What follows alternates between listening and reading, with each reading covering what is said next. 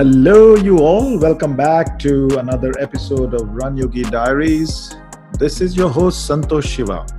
Good to be back. Good to talk to you all again. How you all doing? Times of massive change, isn't it? The schools are reopening online, of course. Most schools are online, I think. And my wife is a teacher, and I can see her working very hard over the last week to just get the whole digital platform up and running. She and her colleagues are working very hard. I know the parents are too, really aligning to this new reality. Of course, the students are going to be involved once it starts. So I really want to take a moment and say hats off to the teacher community here in the Houston area. Thank them for the effort they're putting in. It's not easy, so really thank you, and wishing everyone a successful new school year. Well, getting back into the podcast, the people we feature in this podcast are people who are masters of dealing with difficult circumstances and thriving on top of it. And hopefully their stories uplift us, they inspire us to do more in our own lives and not be stopped by circumstances. Today's guest is a woman of that caliber who has dealt with some challenging situations, but she is thriving. Let's welcome Beth Ann Telford to the show and hear her story. Hi, Beth Ann. Welcome to the Run Yogi Diaries. Oh, it's great to be with you on this Saturday morning. It's great. Yeah. And how is it in DC? Is it cooler? I know I'm in Houston. It's hot and humid here. Well, it's hot here. We've had a record 30 some odd days of hot, heated weather. And with that come the afternoon storm. So we've had a great deal of rain, but working out this morning, taking a run and doing some weightlifting, it was pretty hot, humid, not like Houston, but it was there. Yeah, it's sauna here. Here it's all free sauna. You don't need to go to sauna in summer. It's like Bikram hot yoga, right? Yeah. My favorite. Yeah. So, I started my life in America. I started in Virginia. I used to live in Reston, Virginia for some time, and loved that area. It's such a beautiful part of the country. Oh, so, yeah. They claim that is where, Google and the .com industry really took off. It has grown the last 3 years. It's just stunning. Yeah. Okay, so Beth Ann, maybe we'll start with a quick introduction. You have a very impressive bio, and but let's get introduce yourself, and then we'll go from there. Sure. So I am originally from Pennsylvania. I was born in the capital of Pennsylvania, which is Harrisburg, and I lived my life on the other side. There's a river that divides Harrisburg from the West Shore and the East Shore. East Shore being Harrisburg, West Shore being Camp Hill and the country. And I'm from that area, Camp Hill. I grew up there, went to school there, stayed in Pennsylvania until soon after 9/11, when I came down to Washington, D.C., and now reside in this area. Since 9/11, I've been down in the D.C. area working as a federal government. But I am the baby and the favorite of, I have 2 older sisters. So my dad had 4 women close into his life, and a tiny home in the country with 1 bathroom. And my dad would go to the gas station to shave and brush his teeth because he had three daughters and 1 wife to get through the bathroom. And just a great family. My oldest sister is married with 2 children, and I have 2 great grand nieces. And then my nephew, who gets married the end of this month, I'm very excited about that, to a lovely lady. And then my middle sister is married to a great gentleman. Everyone is in Pennsylvania, and she has 2 daughters and her baby daughter is kind of my mini me. I just adore her, and she is to start college in 2 weeks, and we were hoping that she would go there to get the experience, but just found out she is not going to be going there, be doing off campus. So her senior year and now her college freshman year have been totally disrailed by this COVID.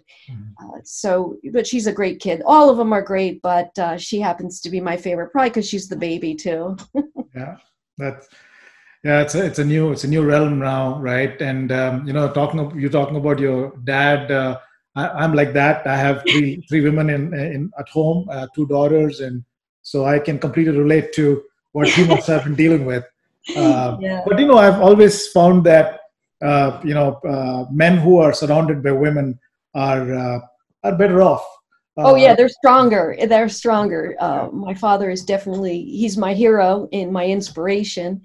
And I tell everyone that he has been from day one. And my mom is the rock because she's the center of our family, who has gone through some tremendous issues in her life with alcoholism. And my dad just staying through it all. And really, through the ups and downs that man has been through, I just get my inspiration from that man. He's my hero.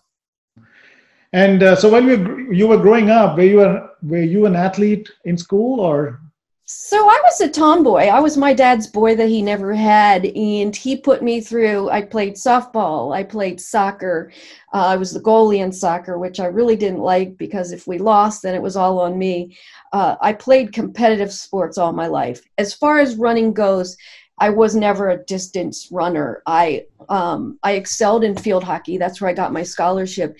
But in field hockey, you only had to run the mile and be timed on that to qualify for the team. So I was running the mile and, sprints and so forth because I played defense and I also was the assister for goals. And so I did not start running until I was down here in DC and saw the amount of people running on the Potomac and the groups that you could run with. But during my childhood, I just was the one that would be out on the bike and be with the boys, throwing rocks and stealing Cokes out of the Coke machine at the gas station. I was the tomboy. All right, mischievous one. Yes, I was. So nice to hear somebody playing field hockey in America. I played field hockey when I was in my school. I grew up in India. Yes, my favorite big sport. Yeah. The only thing is you didn't wear kilts though. See, because I'm 51, we wore kilts, and I think like 3 years after I graduated, they changed the girls from, wearing kilts into soccer shorts. But we wore kilts, and our big thing was wearing boxer shorts underneath the kilts. So I really didn't know what they were. So I was stealing my dad's boxer shorts, putting a pin there and, wearing his. But I love the kilts. I played here for a while when I moved to DC because there's an older women's group. And I'll tell you what, they are tough. And I could fight in hockey because my dad, at that time, you had parents that were on the sidelines and they could scream and yell. And my dad was one of them. He would follow me down to the end of the field where I'd pass it. And he'd have a blowhorn, he'd have a cowbell, and then his voice. Everyone loved my father, but he would get into it with the refs and sometimes eject it. Nice. Awesome. Yeah. Great. And then you started running long distance in what, early 2000s in the DC area, right? Yeah, right after 9/11, I moved down here and I started working for the federal government. And I wanted to do something, to get my mind clear from the federal job. And I would just see all these people running. And one of my coworkers said, you should join this group. We're going to be running a marathon in the fall. And I don't even remember if she told me what marathon. And we're going to collect money. And at that time, AIDS was, something everyone, or breast cancer would, do fundraising for. So my very first training was with the AIDS marathon group here in DC. And I believe I was the older one of the group, and they would put you in pace times, and there was just hundreds of people. And we would congregate now where it's called the Navy Yard, where the Nationals play. And that's where we would start. But at that time, there was nothing there. It was desolate. And we would start there, get in our time pace groups, and run through the city. And it ended up that was my first year training, and I successfully completed Marine Corps Marathon. Not fast, because I was in a slower pace, but I always ended up being in the front. I guess they were being proper, putting the old lady up front. And I would pace the group, and we would have great conversations, go on the C&O Canal, and that's where it all started. Awesome. All right. And then, you continued running, and then something popped. Yeah. So I fell in love with the Marine Corps Marathon. I love the race director, Rick Nealis. We have a great relationship, and that started, of course, after 2004 marathon. So I've done and completed a couple of the Marine Corps marathons. And in 2004, the Marine Corps Marathon is always the last Sunday of October. So generally, it's a fall marathon with great weather, mild running weather. Well, this happened to be a year that I struck out with, the hottest Marine Corps marathon to date that's on the records. And I'm on mile 19. And again, like I was saying about my hometown, there's an island, and you're familiar with it. It's called Haines Point, that splits D.C. from Virginia. And mile 19 at that year was on Haines Point. So I'm coming around Haines Point, and, I just wasn't drinking a lot. I guess, I thought I was dehydrated. Coming around the bend there, and it happened to be where they put the hands and the sculpture that used to be there. I forget the name of the sculpture. So I passed that, and I remember that, and it was a Viking sculpture, and it's now at National Harbor. And I looked up, I saw the street light, and just a pop in my head, almost like when you're going up a mountain and you have to clear your ears, or you're in a plane and you swallow deep to clear your ears. So I kept doing that. But my gait, which is your running stance, was going like I was drunk, and I was just weaving in and out. And the people behind me are like, "What is wrong with you?" I was bumping into people. So I stopped at the next hydration center and got some water, and I thought, well, I can complete this. So I finished it. I just wasn't feeling great, and I blamed it on hydration. So you can either overhydrate, which is deadly, or underhydrate, which is, deadly as well. People don't realize that. You can actually drink way too much, and you can die from that, and it's a proven fact. But I feel like I was underhydrated. So I finished the marathon. And then 3 days later, I kept having these symptoms. I'm at work the next day. I'm in my federal job. And in these federal buildings, it's like museums. The furniture is in place, and it's been there for years. And I'm in the executive offices, and I'm running into furniture. I'm forgetting important dates from my boss. I got on the metro system, and instead of coming out to Northern Virginia, I went to the other side of Maryland. So there was a lot of signs going on that something up here was, in my head was not right. So my boss said to me, "Look, do you need to take some time off, or you need to go see a doctor?" So at that time, I was still being seen at my home state of Hershey, Pennsylvania Hershey Hospital. So I called down there, and he got me in with the doctor at GW, someone he referred. So I went to go see him, and he kept in touch with my doctor in Pennsylvania and said, "Well, Beth, I think it's an ear, nose, throat, issue. You just have, here's something, take it, blah, blah, blah."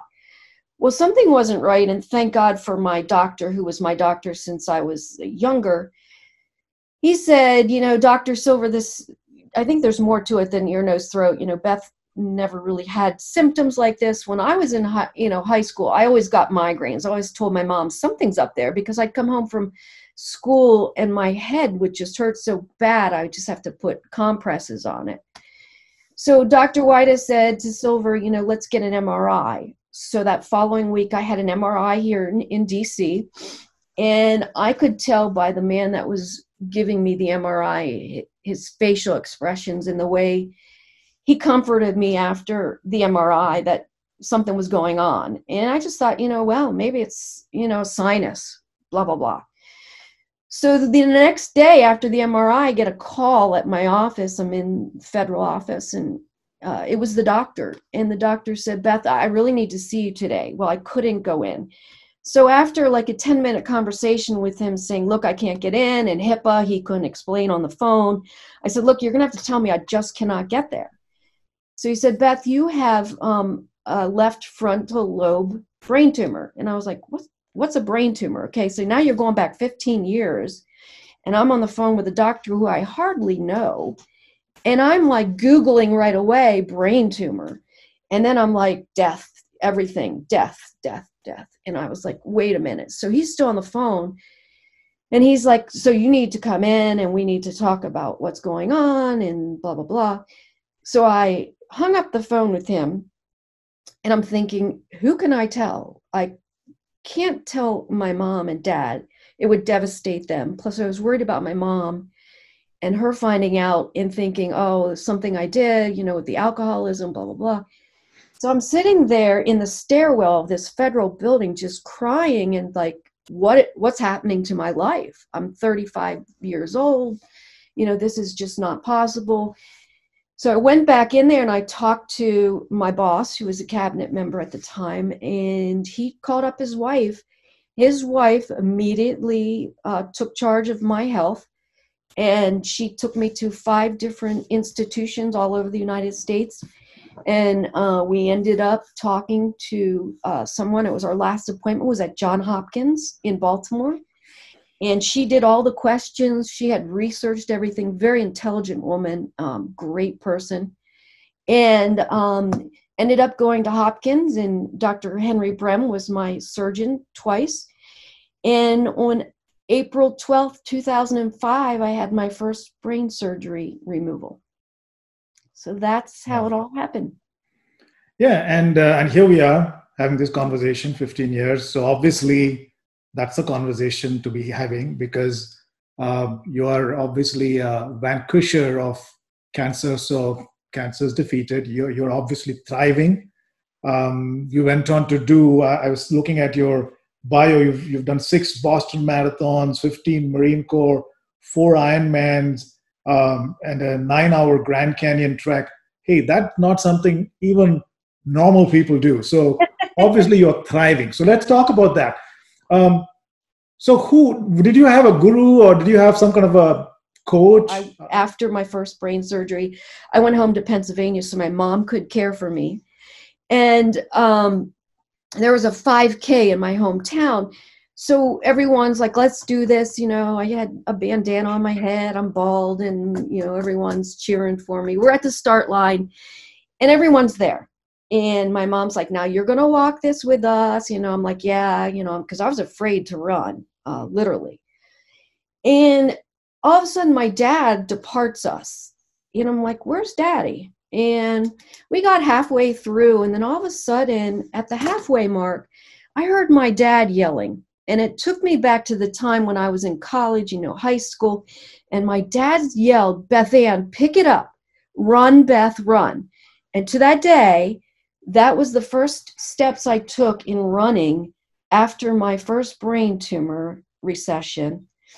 And it was my dad saying, Beth, it's going to be okay. You're going to get back into it. And that's how I got back into fighting it, because I was very upset, very mean.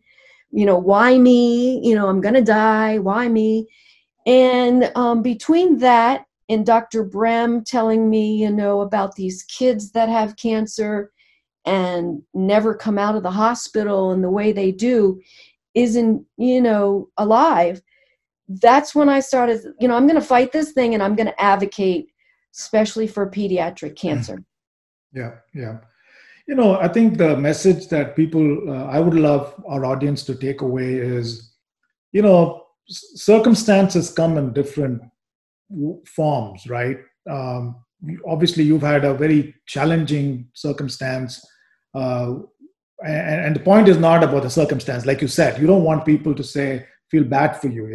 The point is your spirit, your willingness not to be stopped by that.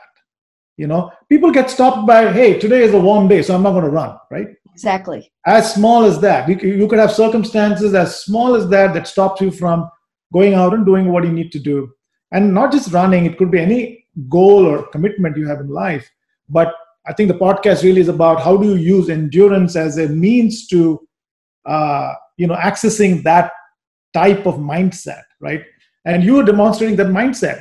Circumstances can come in different forms and sizes, but who you are is that mindset of being unstoppable, being an inspiration, setting an example, being a hero, or a heroine, let me be. Yeah, I mean, I think you're exactly right. And, I'm not out there winning races. Sometimes I'll win my age group, but definitely, I've had these setbacks where I'm running or walking, marathons because I just don't have the ability to push myself the way I can when I'm physically better.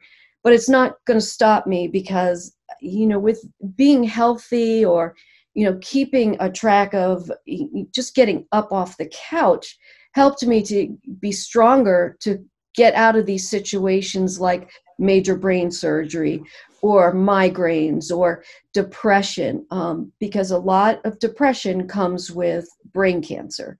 So you have to fight it. Sometimes it's hard. Some days I don't do what I want to do, and that's okay. It's okay to give your body a rest. Your body does need to rest. But if you're in this slump like for weeks, it's just not good. And that's where you surround yourself with good people.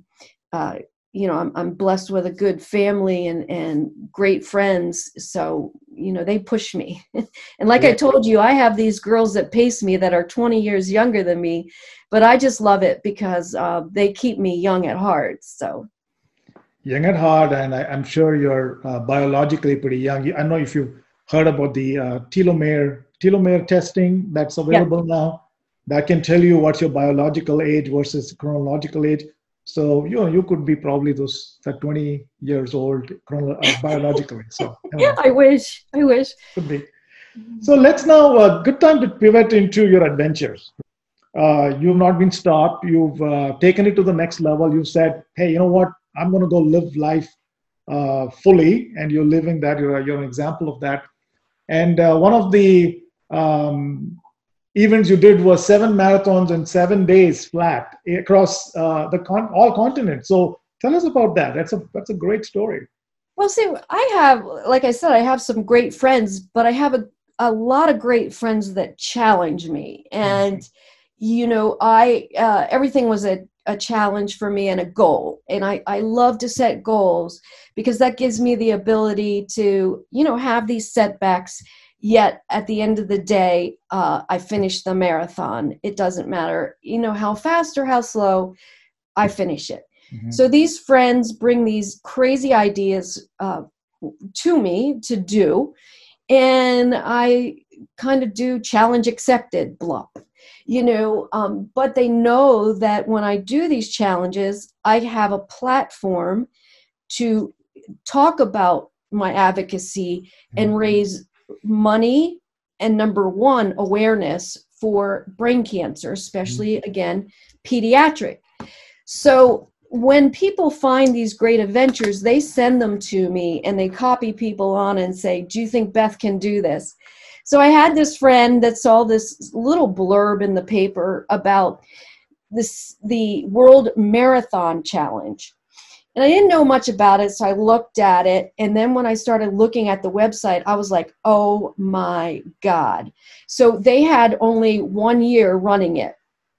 And it is 7 marathons on 7 continents in 7 consecutive days. Wow. So I was thinking, oh, wow, I know I can do this. I just work with my trainer, slow my pace, and train for a year. So I won't do the first year, but I'll get in on the second year if I can. So I was like, challenge accepted. And then I needed to talk to the campaign that I work with, which is called Accelerate Brain Cancer Cure, ABC2, and they're here in Washington, D.C. So I brought it to them, and I was sure that they would be like, no, we're not going to do this. This isn't going to attract people. But when I had the meeting with, the team there, they were like, whoa, we can do this. This is great. One thing, Dr. Brem had to approve it. So I get in with my doctor, and I get in there, and I was telling him about this. I want to do 7 marathons in 7 days on 7 continents. And that's how I approached it with him. So if you think about it, he probably thought, and to this day he does say this, 7 marathons on 7 continents, but not 7 consecutive days. He didn't grasp that. And I don't think he grasped that till after I came back in, 2 weeks after being there prior and then after. So I kind of caught him, but he approved it. He's like, oh, you can do it. You're fit. You listen to your body. That was a big thing, not just with me, but anybody should listen to their body.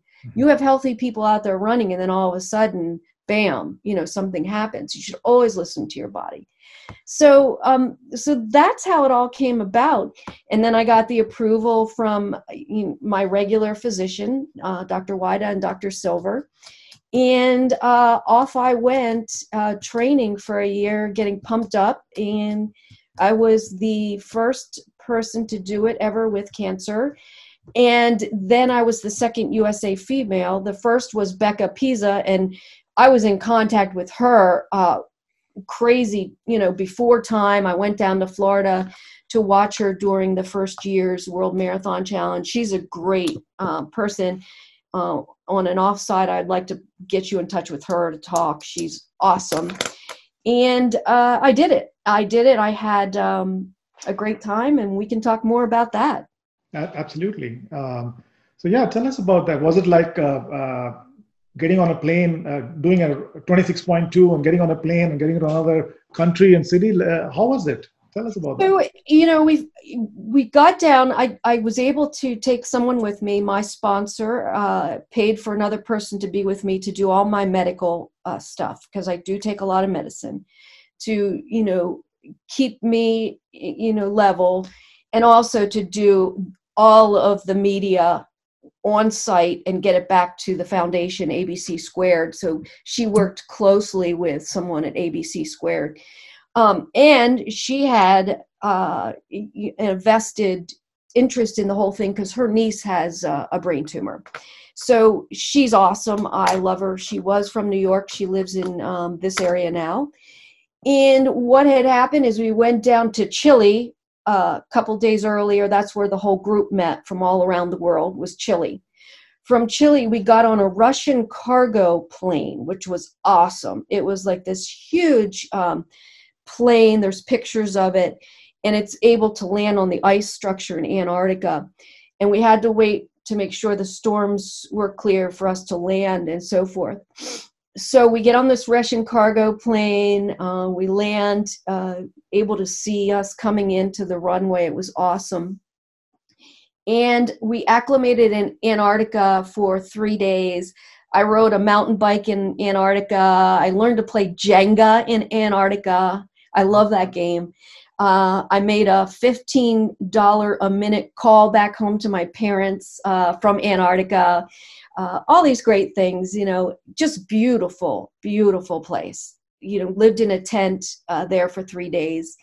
So after 3 days, they waited for the storms, and we were in the mess hall there.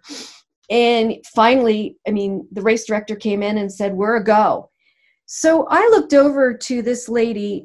She was an English lady, and Ireland. She was from Ireland. She's blind, and she was doing it with a guide. Wow. And she totally broke down. So I look at the girl, Megan, that I'm with, and I started getting, hyper and hyperventilating. And I'm thinking, oh my God, this is real. Here we go. 1 week to do 7 marathons. I never doubted myself because I had the ability of all these kids on my shoulder, and I had promised them.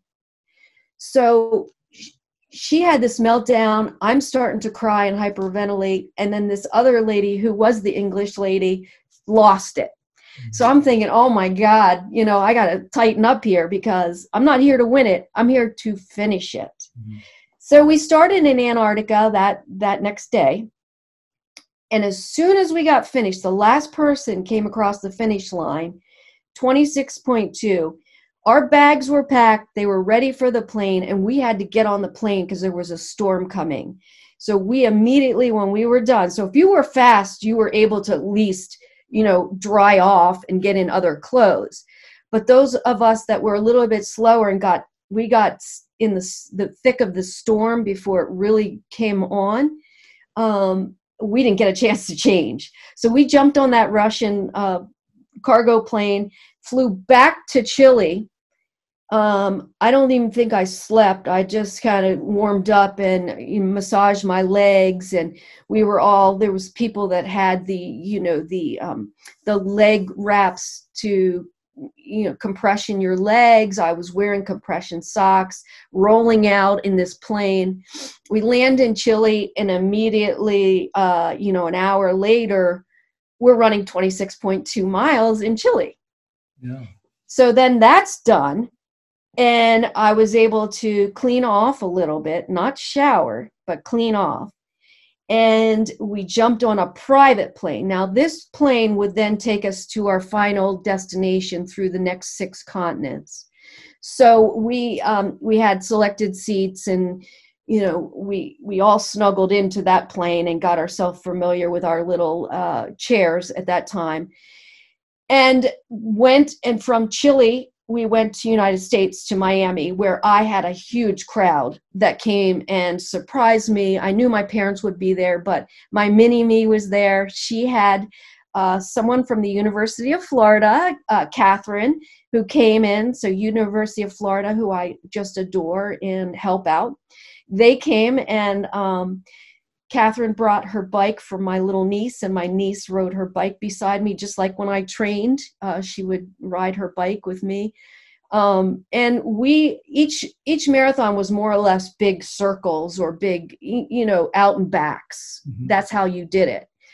And every time I would come back, I would see my dad, and he's like, how much longer? I'm hungry. I want to eat. Now, this is someone that has just run. I'm on my 3rd marathon, and my dad's yelling at me to hurry up. He knows all my girlfriends. He admires them all. And he's like, can you hurry up a little bit? So it was great. And I had a friend at the time who was going to do it the following year, had brain tumor. He was from the Austin area of Texas.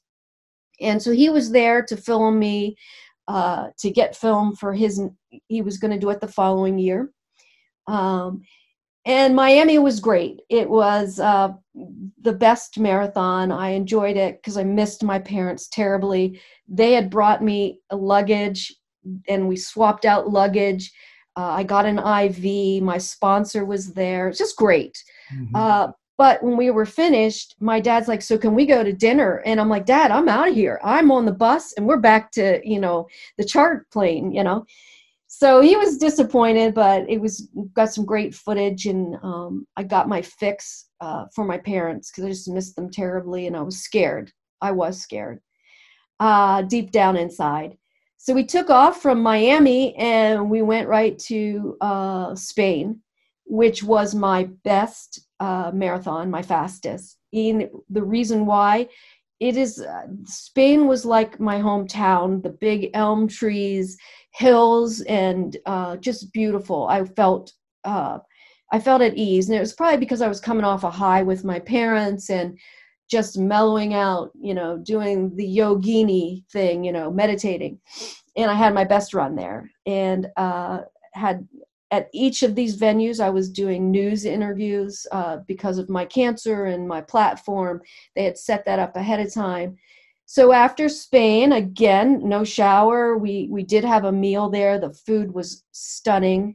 And, I didn't sightsee or anything. So this is like, I've done these 7 continents, but it wasn't any, trip to be doing sightseeing. So jumped in the plane, and after Spain, we went to Africa. Africa was very interesting. It was hot. And to respect them, I did not wear like something I'm wearing today, which is a tank top running shirt. I covered myself up to respect the country. Which city? And Which country? Marrakesh in Morocco. Yeah. So we went from Spain to Africa. So it was interesting because a lady came out to talk to the race director, and we were just doing big circles. We were doing a circle around a park. It was like 1.5 miles. And then we'd have our tent with the finish line, and you would have your food in there, and anyone that traveled with you would be designated there. So she came out and she said, the race director, I want to meet this USA girl and I want to run with her. Well, when I came around a lap, here's a lady in a full barca, the only thing that we had in common were running shoes. So she ran with me, spoke great English, well-educated, younger girl. And so she asked me all these questions, and I asked her, I said, what do you look like? This is all new to me.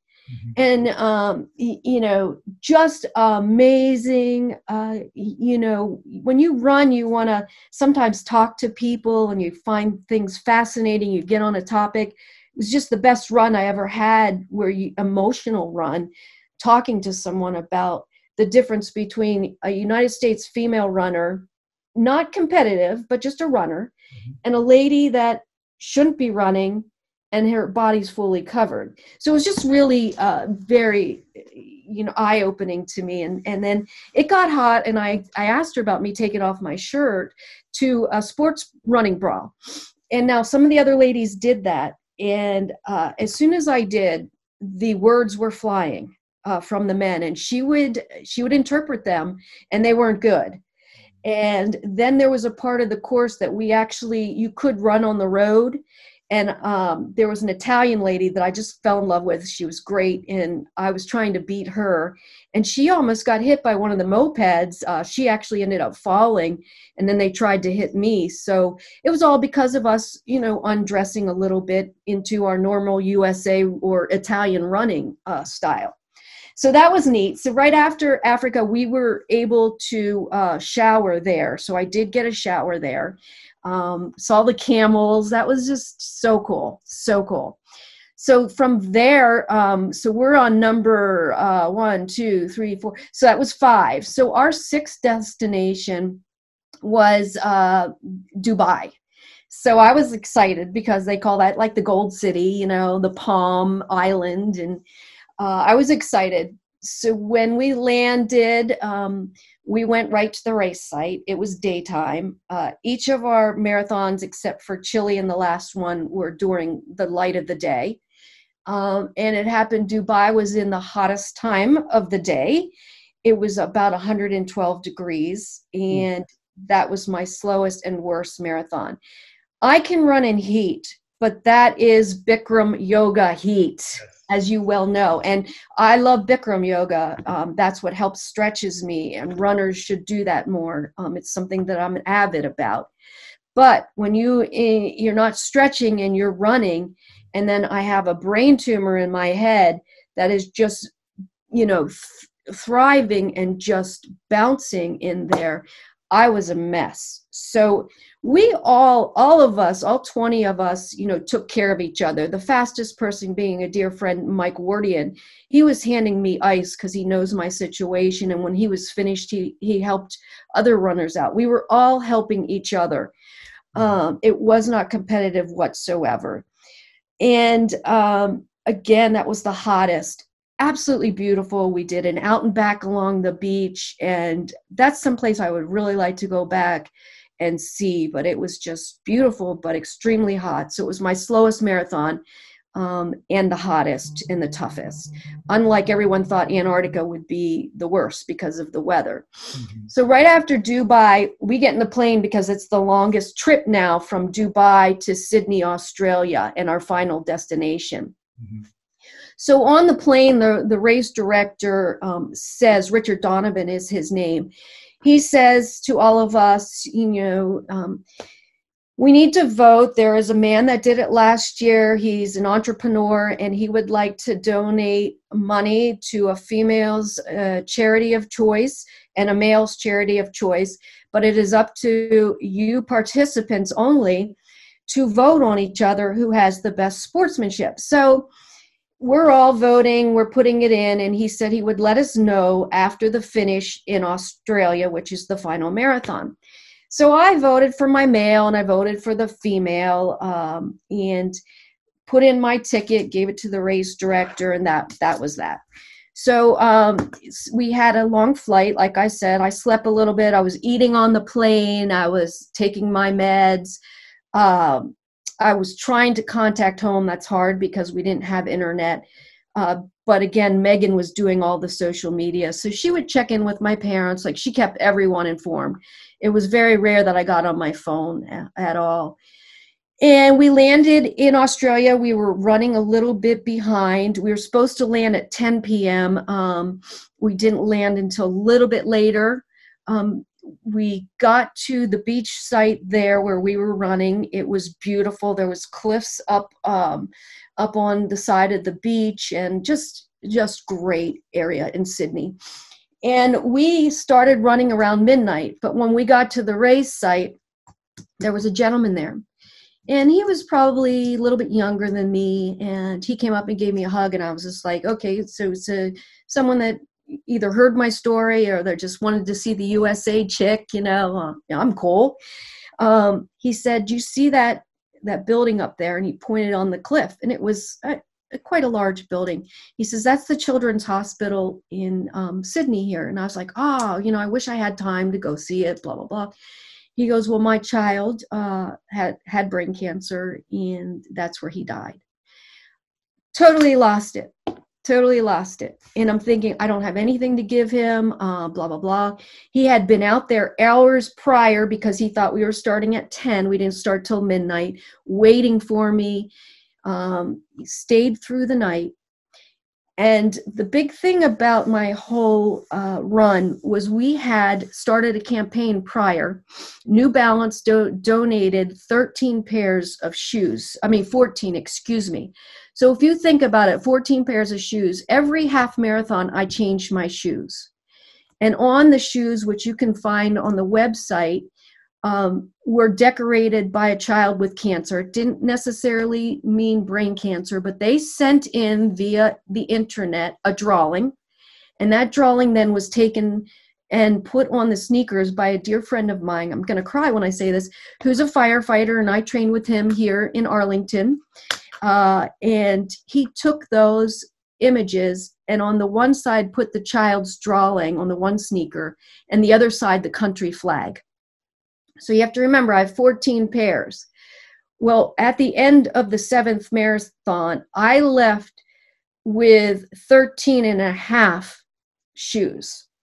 And the reason being is I gave the gentleman that was there for his son and who thanked me for raising the money and awareness, the Australian flag shoe. I would not give him the child shoe because that was for the child.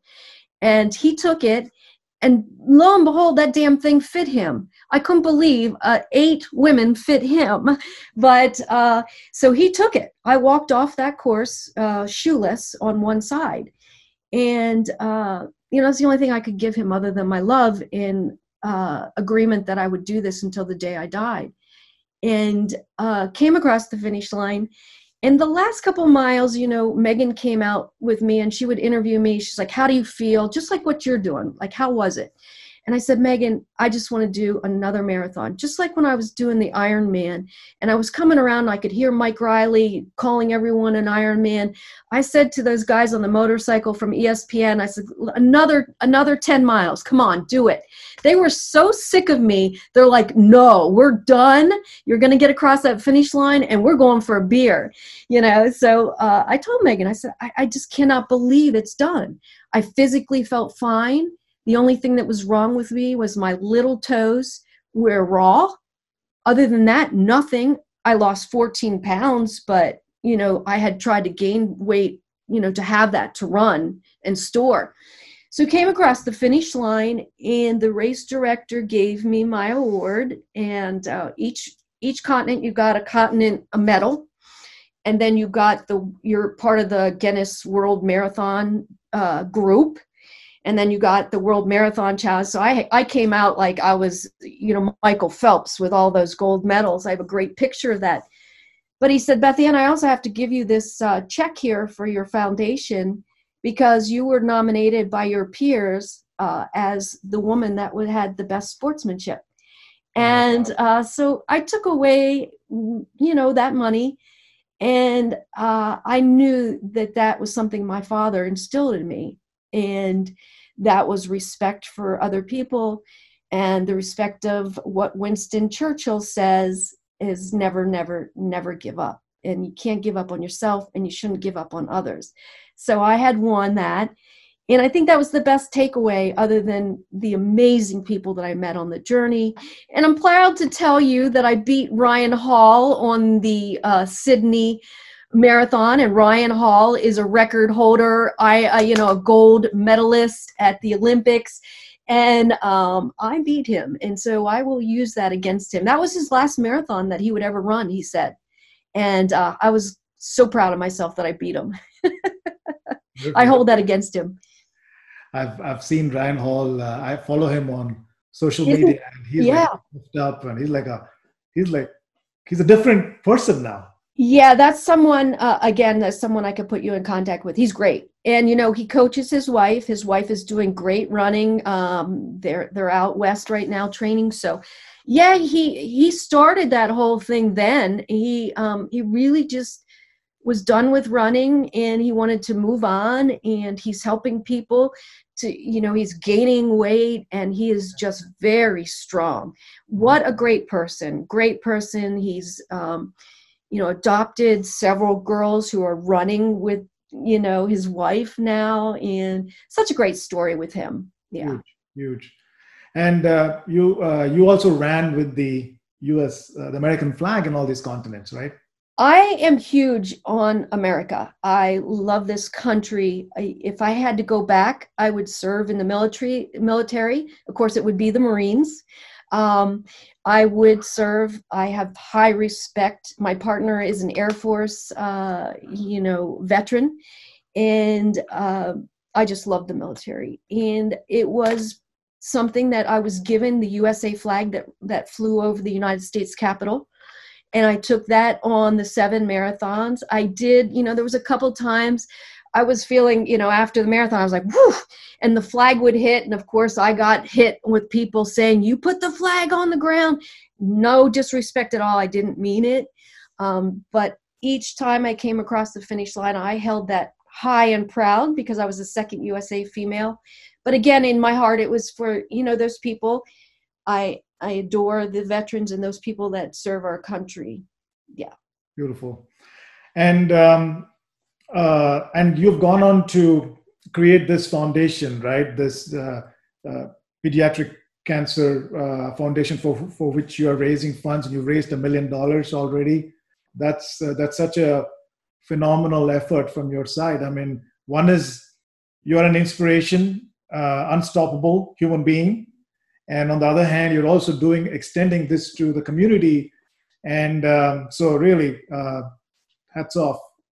You want to say something? I mean, like I told you, I was so upset. And then when Dr. Brem said about these children, and the statistics are, someone like you or myself, anyone over the age of 19 till the death, gets about 42% of funding from the National Institute of Health for research for cancer. Now, a child under the age of 19 only gets 4.1%. Now, why is there a huge difference there? Why is that so huge? These kids are our future. This is something I didn't have the ability to have. You and I, we went to the prom, we, went across country, got speeding tickets, at least I did.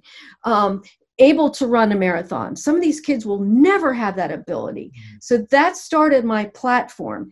Now I started Team BT, which is team, if you think about it, team, Beth Ann Telford, but it more or less for all these people, it was Team Brain Tumors, or my cousin who actually died of a brain tumor. His last name was Borland. So we always said Team Borland Telford.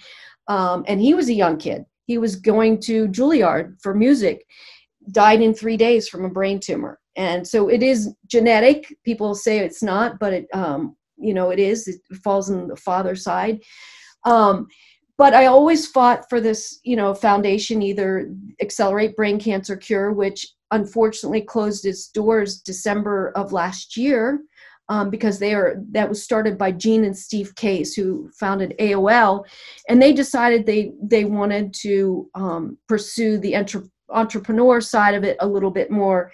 And Steve's brother died of brain cancer, and they just felt like they fully, even though they didn't find a cure, really did the best that they could. So they closed their doors.